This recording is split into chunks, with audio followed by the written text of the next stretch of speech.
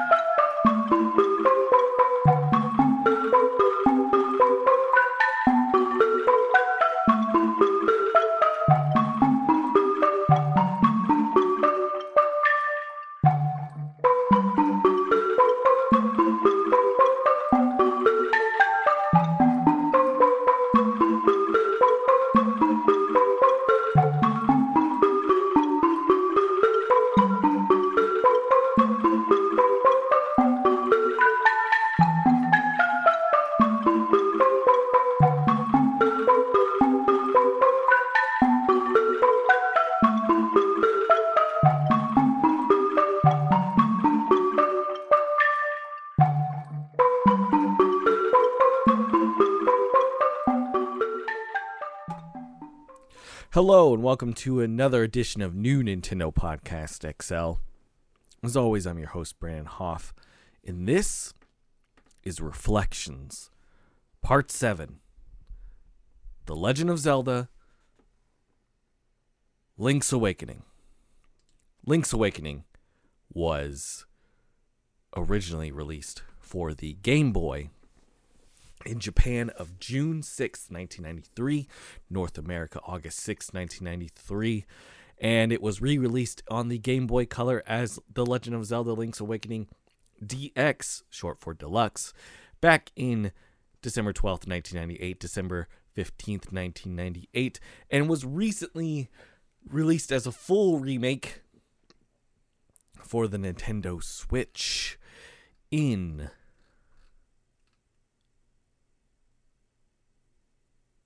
2019 on September 20th. The high-def remake was developed by Grezzo, who has released such games as the Legend of Zelda Ocarina of Time 3D, as well as Majora's Mask 3D. Fantastic.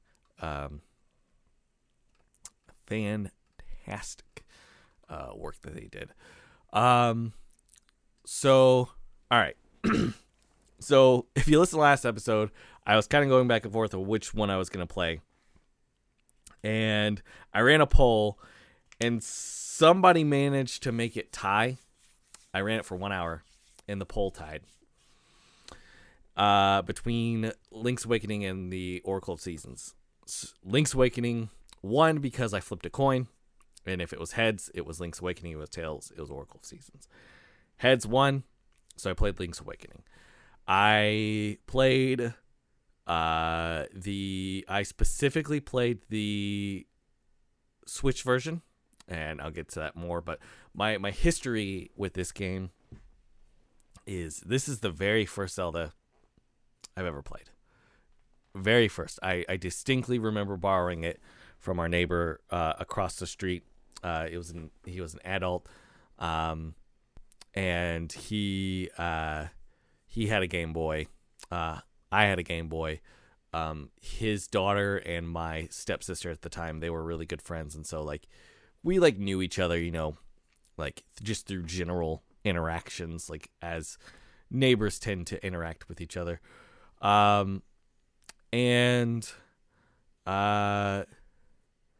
He let me borrow his copy of Link's Awakening.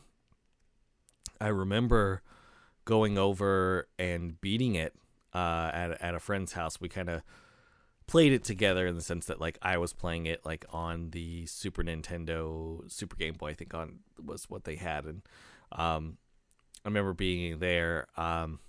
but it took it for whatever reason. It took a couple years. I didn't quite grasp it at first. I knew that like you had I would spend a lot of time just in Mabe Village, cutting the grass, as I call that. So I'd just cut the grass and get money, and just kind of do that over and over again. I went to the forest. I had no clue that there was a little raccoon, and I didn't know how to get to the first level.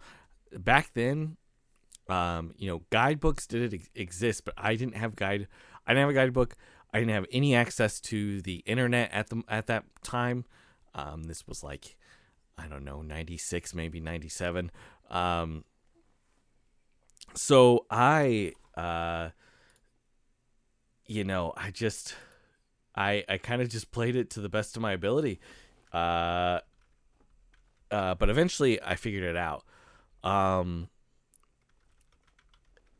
And since then, since beating it, that beating that game was such an incredible feeling. I played the original Game Boy, the gray cartridge, so the black and white one. I beat it, and it was just this incredible feeling of like, wow, I actually beat the Zelda game, and it sucked me in. Like, I wanted more. And the next Zelda game I played was Oracle of Ages, and then I got Seasons, and then played through Ocarina of Time, and as you know, the rest is history.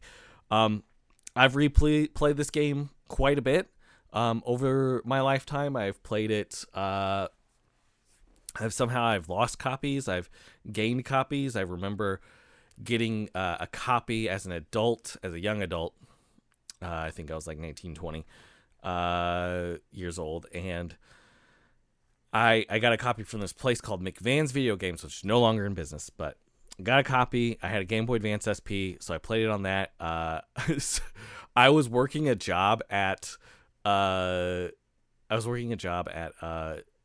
Tux, which was short for Men's Warehouse Tux. It was like a offshoot store that only dealt with tuxedos and like wedding stuff and all that jazz. And so I remember bringing my copy because sometimes there'd be downtime, and then I would play it. But then my boss got pissed at me for playing it. So I would like not frequent, but I would take some bathroom breaks, like when the store was dead, and then I would play it because I wanted to play that fucking game, which was irresponsible of me. But like, I mean, there was nobody coming in to the store. There's nothing for me to do, so I was just kind of hanging out. But yeah, I eventually it came to The Legend of Zelda DX, came to the 3DS Virtual Console. You could buy it for like $5. So over the years, I would play that and replay that. I would kind of play it in conjunction with the Oracle games. So I would play like Wind Waker, and then I would play the Oracle games. Kind of all at the same time, really, because I was just like, man, these games just rule. They were my some of my all-time like favorite Zelda experiences. And then once they announced the remake, I immediately played through all of them again back in 2019. And then when the remake came out, I played that pretty quickly. And then I haven't played since 2019. So when I was revisiting the series as a whole, I wanted to revisit the Nintendo Switch version because I only played through that once.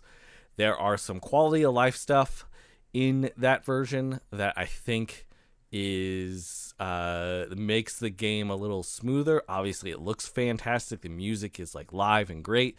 I'll get more into all that stuff in just a second, but just like my overall experience is I wanted to kind of relive that experience of like seeing this really nice, game and hearing the really nice music, and just like I think as a complete package, I think it's really good. Some people would disagree. There are some like issues with frame rate that's mostly been fixed.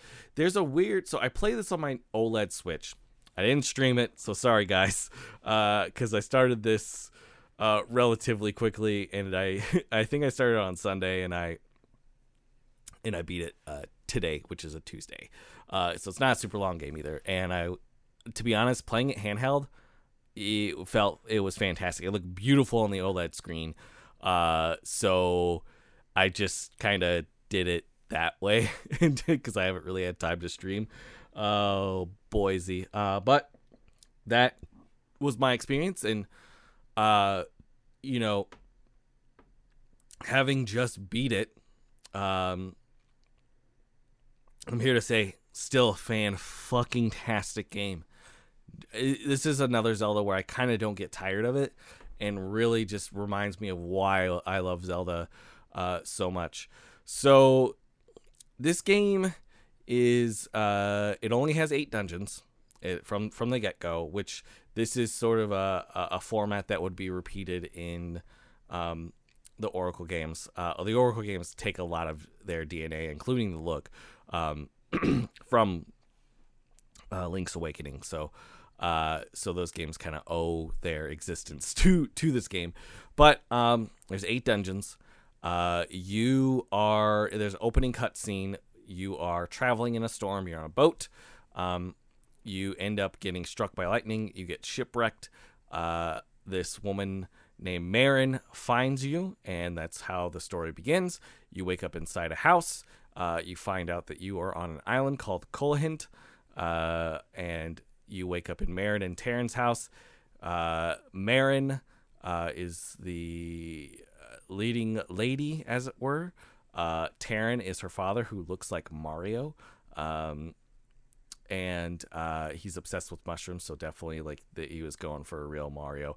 And to be honest, I think this is where Malon and Talon got their inspiration from, was these two, because they definitely are super duper similar.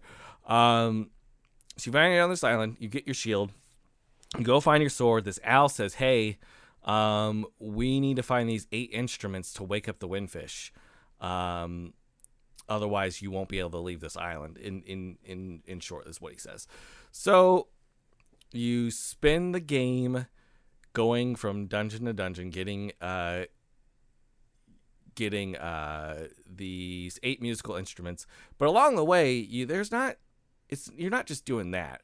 There's also little mini games that you're playing. There are weird people that you're interacting with. At one point, there's a ghost following you who's like, "Take me to my house." And so you take him to his house. He looks around and he's like, "Nostalgic, unchanged, how sad." And then he's like, "Take me to my grave." So you take him to his grave and he gives you an item. And that's just one of the weird, there's these animals in the main sort of village. There's these little foxes walking around. There's a whole village called Animal Village that's just full of animals that really love hearing Marin sing. There's just all sorts of these little weird things and people that interact with in situations. I don't want to get too much into it, but there's so many situations. If you read on the development of the game, a lot of this game it was worked on. It was Takashi Tezuka directed it. Shigeru Miyamoto produced it, but the designer was Yasuhisa Yamamura, and Kazumi Tokaka was one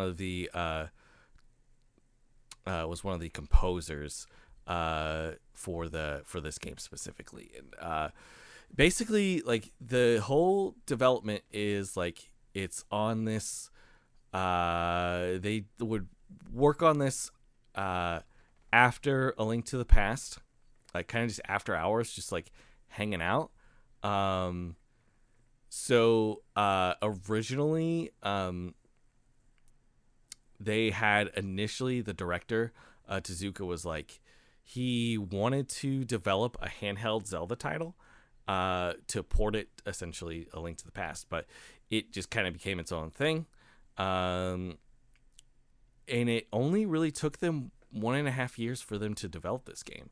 They really just went hog wild too, because there's Mario and Kirby cameos. There's chain chomps. There's a whole ass Kirby in one of the later dungeons. There is like Goombas and piranha plants and just like a lot of these weird references. And the Tezuka, one of the things he said is Tezuka intended the game's world to have a similar feeling to the American television series Twin Peaks, which, like Link's Awakening, features characters in a small town. He suggested the characters of Link's Awakening be written as suspicious types, akin to those in Twin Peaks, a theme which carried over into later Zelda titles. Tanabe created these odd characters. He was placed in the charge of the sub-events of the story and wrote almost all the character dialogue with the exception of the owls and the windfish lines.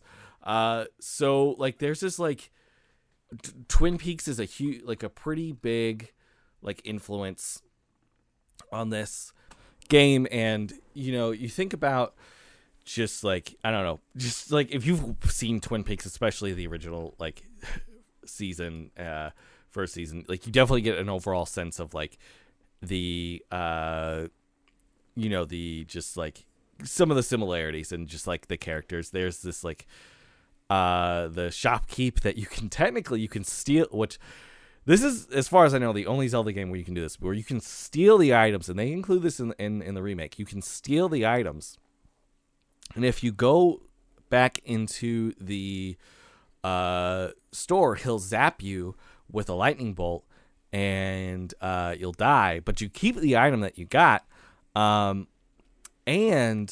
then people start calling you thief, and that's your name through the rest of the game. And I'm not saying I did steal some stuff, but I'm not saying that I didn't, not in this playthrough, but I have in the past. So which like it did bum me out because of people would call me thief in big bold letters.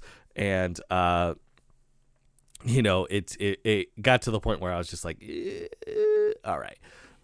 But yeah, just the overall vibe is weird and just like not quite like any other Zelda, especially at the time. This was only the fourth Zelda in the series, and so like there's no Ganon for the most part.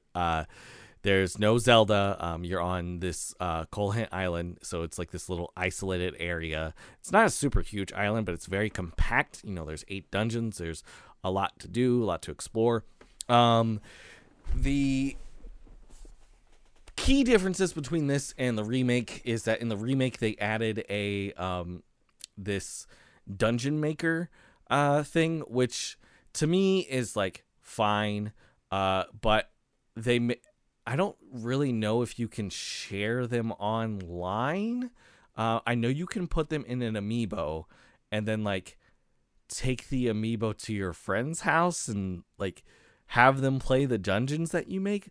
I don't know. It's like a concept that they kind of like thought about for 5 seconds and then like did it, and then they were just like, okay, that's fine.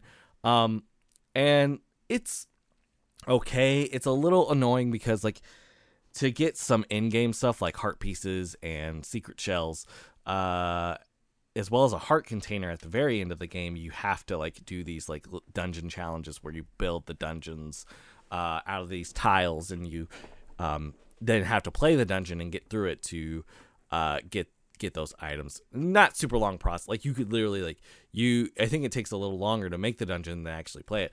You get to essentially build the you build it and then you play it, and you're usually done like 3 to 5 minutes if that for each dungeon. They're relatively like quick, so it's not like a hassle, but it's just like if you want to keep the flow of the game going but you're trying to get like the stuff, then it kind of slows the flow down a little bit, but not a bad thing. Graphically, I think both games look fantastic. The Game Boy game looks solid, especially the DX edition. But the Switch one, oh boy, does it look fantastic. The only thing that I thought was a little weird is in the screen, there's like on the bottom, it's like there's a little bit of a blur, and I'm wondering if it's because like it's blurry because you're not quite in the area, so it's only going to load if you like get to that specific part, so they keep it blurry. I don't know, weird decision, design choice. There is some frame rate issues where the game does slow down, but they managed to fix most of that. I didn't really, me personally, playing on the OLED, I didn't really experience any like frame rate issues or the game being like really crazy, which is nice. The game really is pretty. The music, oh my god, the music is so fantastic. And one thing I really love about this music, I really love the fact that they not only did they make these like full-on orchestrated, like fantastic arrangements of the music, they also incorporate in a lot of the songs like some of the original like chiptune music, so you can hear that in like the boss theme, like you can hear it in a lot of the dungeons, like you it's like it's there. So it's really nice nod to like that original music to that they were able to kind of incorporate that within the music of the game itself. Overall, art direction, design, I the story is solid. I really like. So the general story is you're supposed to get these 8 instruments to wake up the windfish. You later find out that all of this is actually, and this is a spoiler for a 30-year-old game. So sorry, y'all, if you don't know how this game ends. I this is spoilers, so spoilers. But you find out it's all a dream, and that the island, once you wake the windfish, the island will disappear. And so, but you end up getting all the instruments. You wake up the windfish after fighting the final boss, which is known as Nightmare. Once you beat the boss, the windfish wakes up and is like, all right, gonna go. Peace out. Thank you for doing that. Island is going to disappear, and then it's fine. You get to move on and keep on keeping on, and that's the game. Now, if you beat the game without dying, you get a little quick after credit scene where you see a seagull fly away, and then you see Marin sort of like in the sky. And she mentions at one point in the game, you're sitting on the beach with her. She mentions that she would love to be a seagull and like fly away. So it's like it's heavily implied that like she got her wish and was like able to fly away, even though she was really just like this figment of the windfish's dream. Like the only real thing that was like really real was Link and the windfish. Like everything else, total vision of the windfish itself. But definitely like one of my favorite Zelda stories, like just for a lot of different reasons, because it's not relying on Zelda or Ganon or the Triforce, so really any of that stuff. It doesn't rely on any of that. It has nothing to do with Master Sword. It's like it's its own self-contained story, and it's really nice to have that in a Zelda game every now and again. Now, don't get me wrong, I love those fucking gold triangles. I love the Master Sword. I love all that stuff. That's why I love Zelda. But it's nice to not always have to rely on that stuff and get that stuff.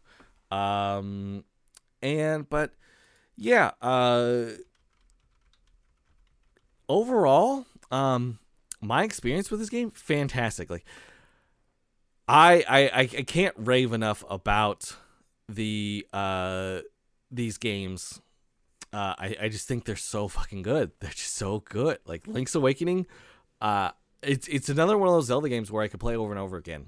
And to be honest, this is gonna be a little controversial. I'd probably put it above a Link to the Past. Not to say that Link to the Past isn't a classic, and Link to the Past sort of like paved the way for these types of games.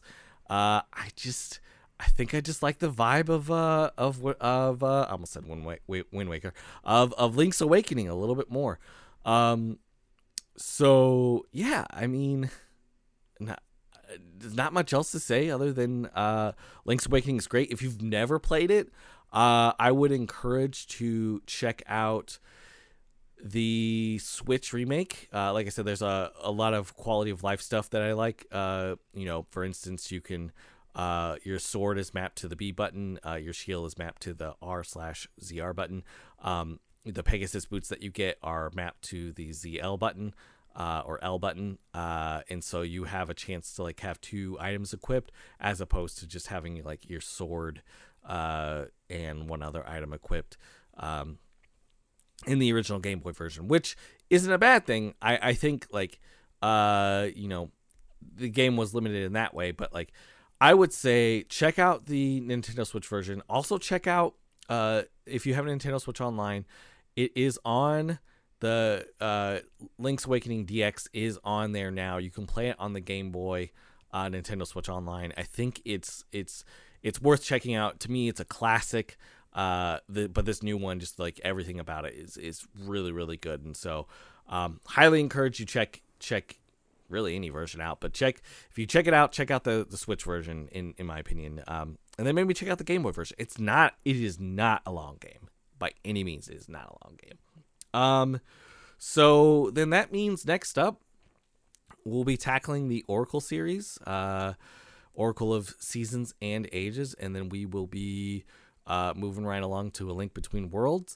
I am still unsure how I want to tackle these games. Do I want to just play them on my 3DS? Do I want to wait for the Oracle games to hit the Nintendo Switch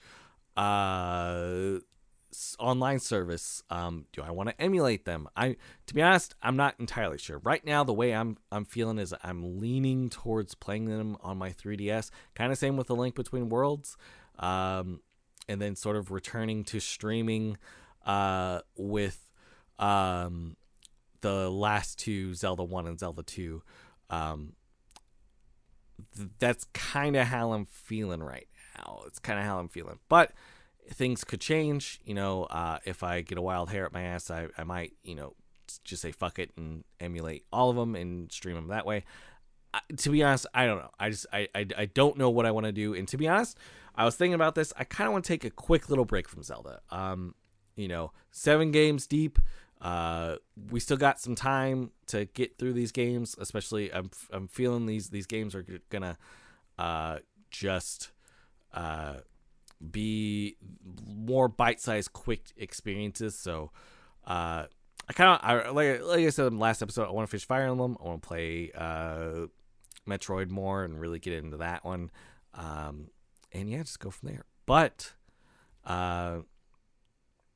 that's, you know, Link's Awakening, 10 out of 10. Play the freaking game. Love it to death. Like just overall fantastic. Like so good. If you want to follow me in all my endeavors, keep up with me, you can follow me at brnhoff on Twitter. If you want to follow me on Twitch or YouTube, go to twitch.tv/mythemim, MYTHEMIM, or YouTube/mythemim. You can go there to watch replays of any streams I've done in the past. If you want to follow the network, it is IndieSourceNet on Twitter, indiesource.com for the website to see all of our wonderful shows. You can go to indiesource.com/Discord to join the Discord. All that good stuff and more. As always, I've been your host, Brandon Hoff. This has been New Nintendo Podcast XL. Thank you so much for listening. I always appreciate any and all support. You know, I this is like most of my creative endeavors. This is purely for fun for me. I'm not out to try to, you know, become a famous podcaster or anything like that. I just do this because I like to do it, and it keeps my audio chops up. Let's be real. Yeah, I just want to know, like, if you've listened, like, I really do honestly and sincerely, like, appreciate all the support in any way that you guys have supported me over the last years. With that in mind, like I said, Brandon Hoff, New Nintendo Podcast, and as always, we do not have one more thing. Oh, excuse me, I burped. We do not have one more thing for you.